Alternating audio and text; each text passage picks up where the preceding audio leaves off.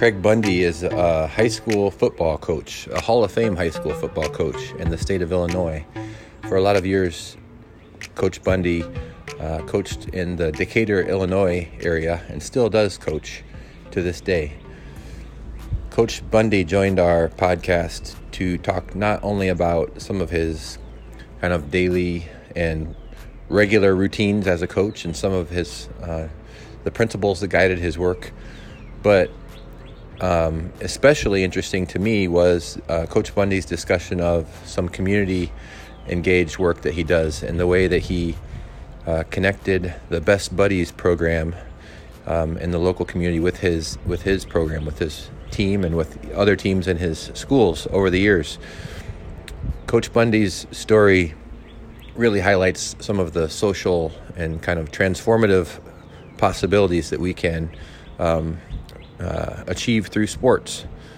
So the kids who had the privilege of playing with Coach Bundy over the years not only had the chance to win lots of games and to thrive on the football field, but also to learn about other kids in the community and to support other kids and to see their role as positive members of society. And I know his work has changed lots of lives of kids and families that he's touched over the years. So a real pleasure to have Coach Bundy on the show, and I learned a lot from him.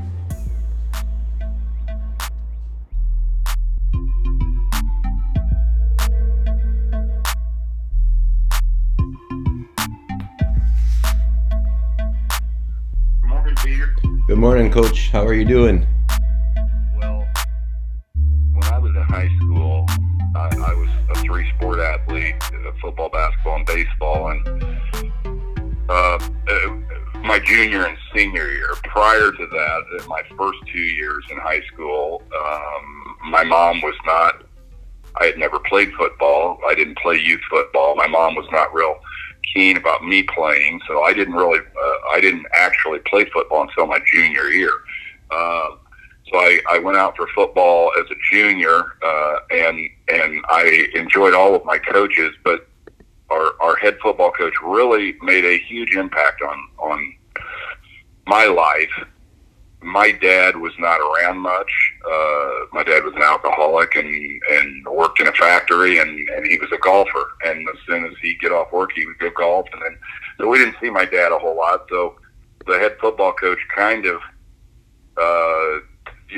he instilled discipline in me. He just spoke to me differently than some of the other coaches, and he understood. I was kind of a wild child, and he understood that he needed to, step on me a little bit and get me to adhere to, some certain behaviors, which has really been beneficial in my life. But so he made a giant impact on my life. And then I went to college, and I was initially a respiratory therapy major, and I laugh when I say it because it's just, I can't believe that's what I chose. It's my major, and my mom asked me why I was doing that, and I said, well, I think it kind of sounds good, and I had no idea. And my mom said, you're going to be happy working with people that don't breathe well as opposed to coaching. And I said, yeah, I just think it'll be better for me. And then after a semester, I realized she was right.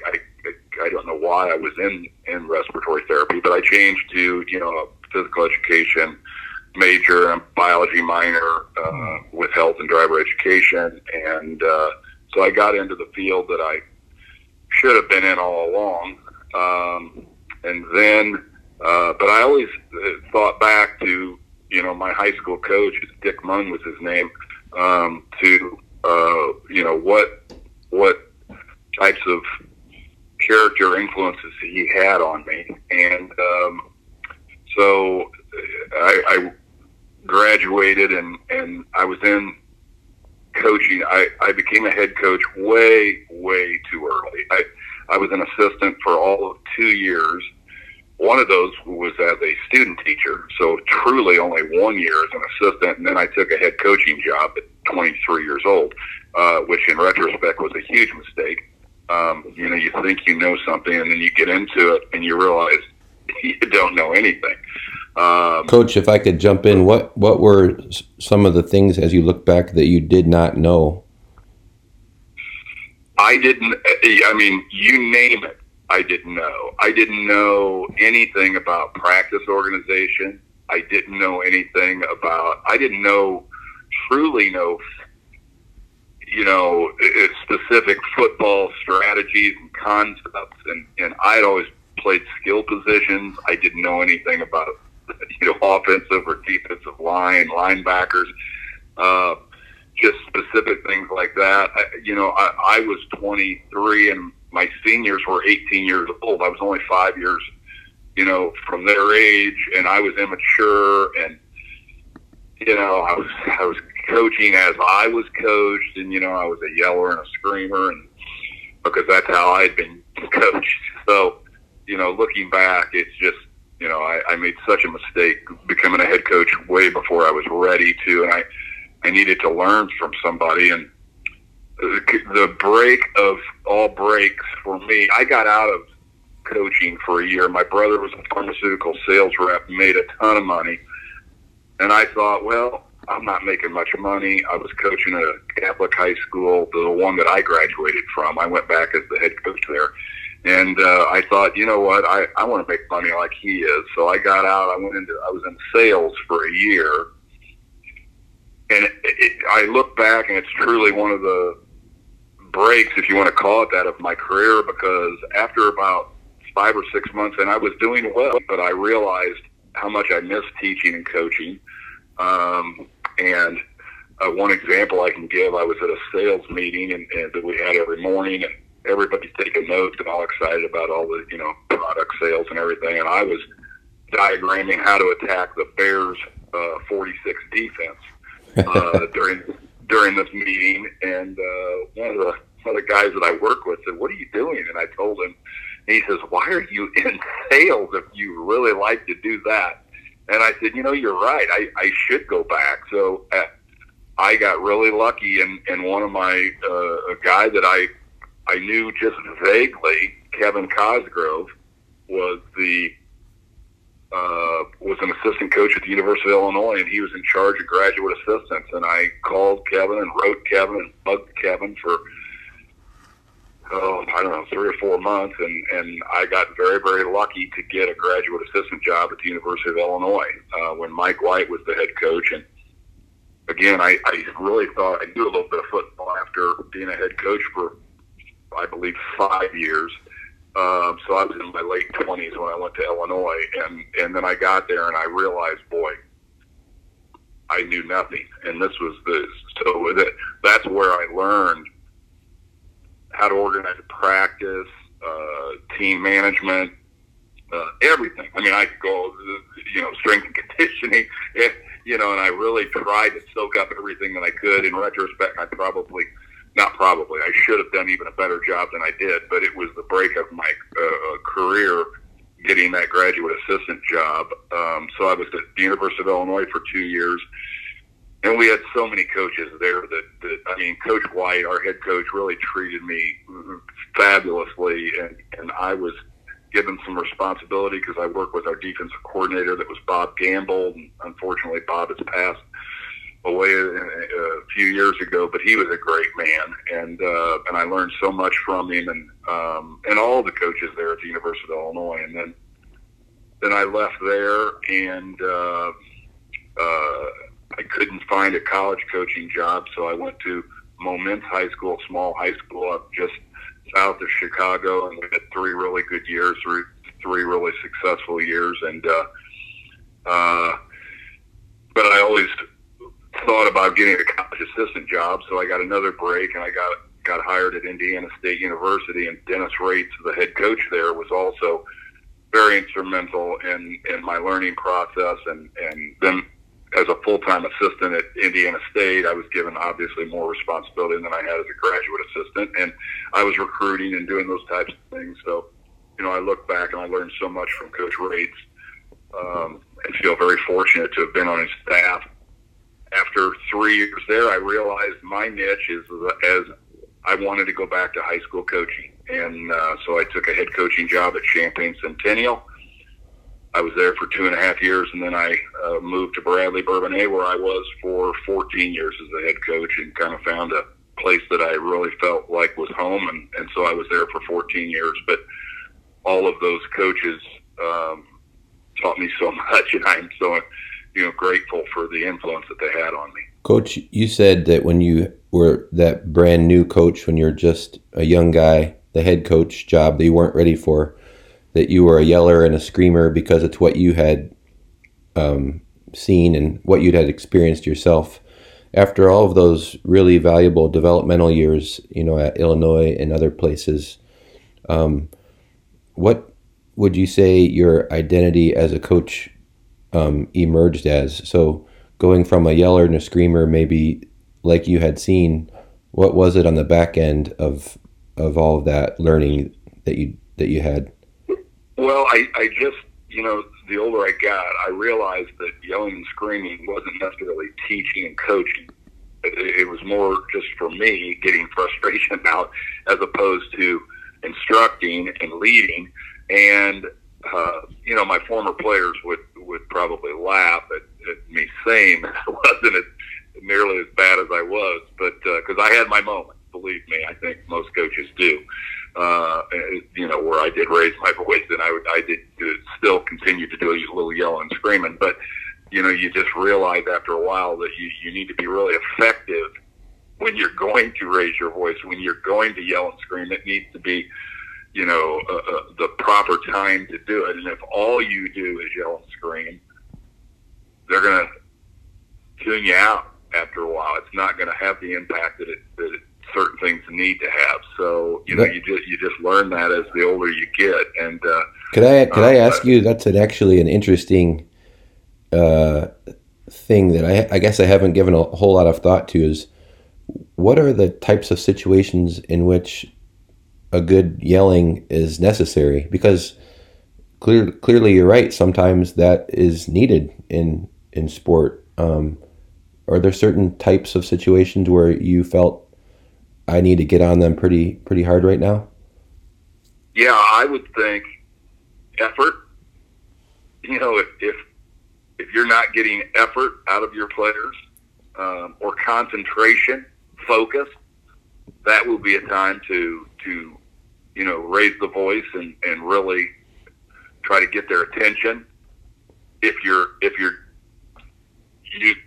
trying to teach concepts or techniques, and they're just struggling to pick them up, or if a kid drops a pass, for instance, and it wasn't an effort thing, it wasn't a focus thing, it was an ability thing, you have to learn to, accept that and just calmly try to coach and improve skills.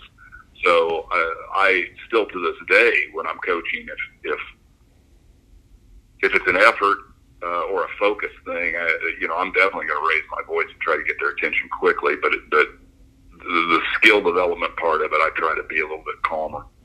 As a young coach, as in comparison with your later years, so you are a highly accomplished coach, a Hall of Famer, have won at high levels. How did you view conflict differently as a more experienced coach later in your career than you did as a young coach? Absolutely. As the older I've gotten, I'm in my 60s now. You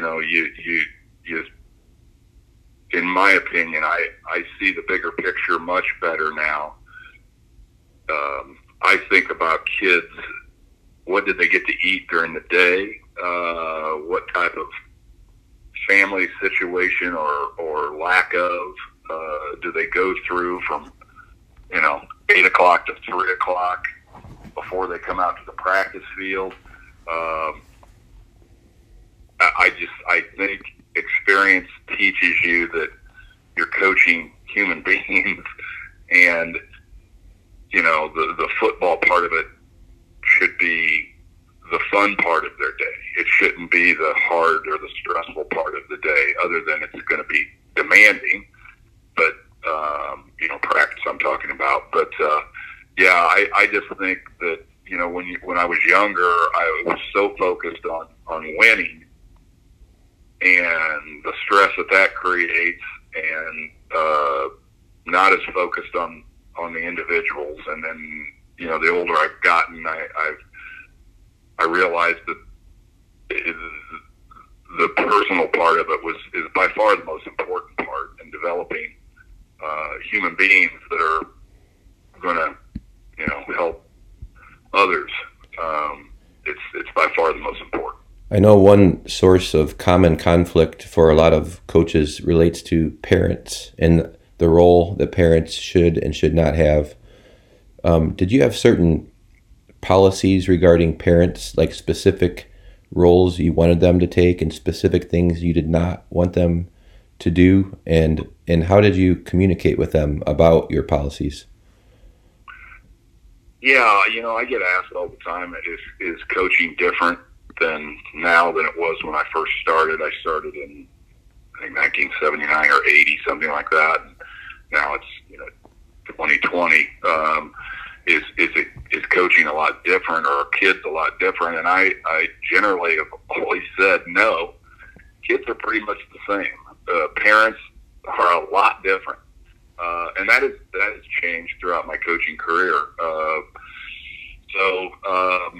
What I always did, again, as I got older, I learned this as I got older. I would have a parent meeting, and I would basically, set down some guidelines that I promise parents I'm gonna care for their kid. I'm gonna be hard on them. I'm gonna be brutally honest with them. I'm going to try to make them, as good a football player and as good a person as I possibly can be, and they need to trust that. And if they've got a question about, their son, or when it comes to their academic development or their social development, I would be happy to talk to them. If they want to know about playing time, or the role on the team, I would not be, able to speak with them individually, because the rule is the best players are going to play, the kids that, do what they need to do. And that's why the people that are playing, and if their son isn't playing, it's because he isn't one of the better players. And so I do think that has served me well. I didn't have a ton of conflict from parents. I think most of them understood that I was trying to be fair to everybody. And I do think if kids feel like you treat everyone very fairly, and you treat them all the same, that they respect that. And so I didn't really, looking back on my career, I did not have a lot of parent issues or parent troubles. And I did have some take me up on coming into the office and wanting to know about their son socially on the team, and things like that. And I was very open to having those discussions, but and it was kind of refreshing to have it. But as far as the playing time and the team aspect of it, I didn't have much trouble. Coach, it struck me as I've been having these really great conversations with so many other great coaches, that some of the most successful coaches on the field, who win a lot of games, win championships, just like yourself, are really purposeful, and they invest a lot off the field. And I'm really interested in learning about that, especially, part of our focus with this whole series is it's called Sport and the Growing Good. So how do we help improve lives? How do we help improve society through sport? And so one of the aspects of your work that has been really interesting for me to hear about, and I'd love to hear more, is your the kind of partnership or the work you've done with the Best Buddies program with your players. Can you talk about that and what it is and why you did it with your team? Sure. I'm very proud of it. I had been at Bradley Bourbonnais for, I'm going to say, 2 or 3 years, and the director of our special needs kids at the high school there was a friend of mine, and she did a wonderful job with the kids there in the program, and we had a really big, successful special needs And so one day I asked her, Becky Heddens was her name, and I said, Becky, what could we do as a football program to help your kids? Because I know I see them at games, and they just love our players. And she said that's a great idea. I would love to do something. So she and I sat down. And we figured out, well, let's have a camp and see how attendance is. And I didn't make it mandatory for our players, but I did emphasize how much I thought that they would get out of, my players would get out of it, much less the special needs kids. So we started it off, and I did not know what to expect the very first year, and we had a great turnout. Almost every kid on the team showed up, and I would have them, wear their jerseys and stuff that, for practice, and then they brought a jersey, and then I had each one of them pair up with one of the special needs kids, and they gave them their other jersey. So we had probably a 2-hour camp, just playing games and just really, really having fun within a football atmosphere, and kicking and throwing and running and catching, and those things obviously modified to whatever they could handle. And then we came together at the end, and we did some competition things, throwing in a bucket and kicking and stuff. And then we played a little touch football game. Our players with their partner, and then after that, and it was just I kind of choke up thinking about it, because I'm picturing it in my mind. It was just so heartwarming, and the smiles on their faces, and the smiles on our players' faces, and how much they got out of it. And then the next home game, all the best buddies wore their players' jersey, and they let us out through. We've had an inflatable deal that you run through before the game with the dry ice smoke effect coming out, and they let us out to the middle of the field, and it was just so heartwarming. I'm visualizing it in my eyes, and how excited they were. And I talked to our kids afterwards about it, and my players were just so excited about it, and they made friends for life. I know some of the kids still stay in touch, and this has been, it's been 20 years since we probably started it, but and one thing I'm also very proud of is we continue to do it every year. It kind of got bigger and bigger every year, and other sports saw how successful it was, how good it was for their team, and the impact it was having with the special needs kids and the whole atmosphere of the school.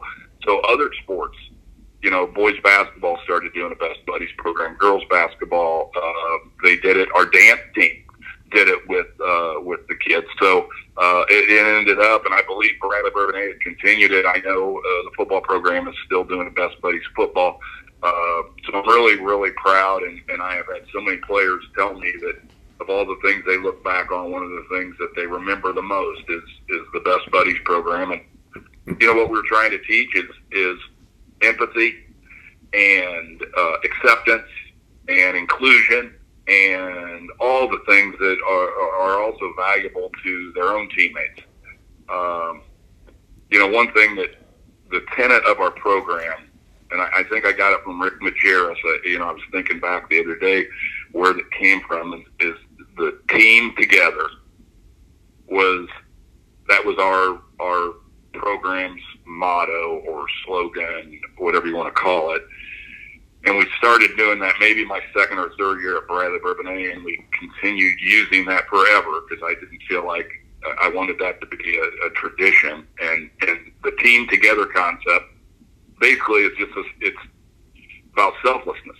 And an example, Bradley Bourbonnais had always, just like most schools, it always named a most valuable player at the end of the season, and I thought that was counterproductive to team together. As a player, I always thought it was kind of weird that the most valuable player was always the running back that scored the most touchdowns, but that would have never occurred without the line. And football being such a unique sport that it's hard to be successful without your teammates. So we never ever named an MVP. We just the on the plaque it just said the team. You know, for the 14 years I was the head coach, it just said the team. We never put names on the back of our jerseys. Everything. I struggled with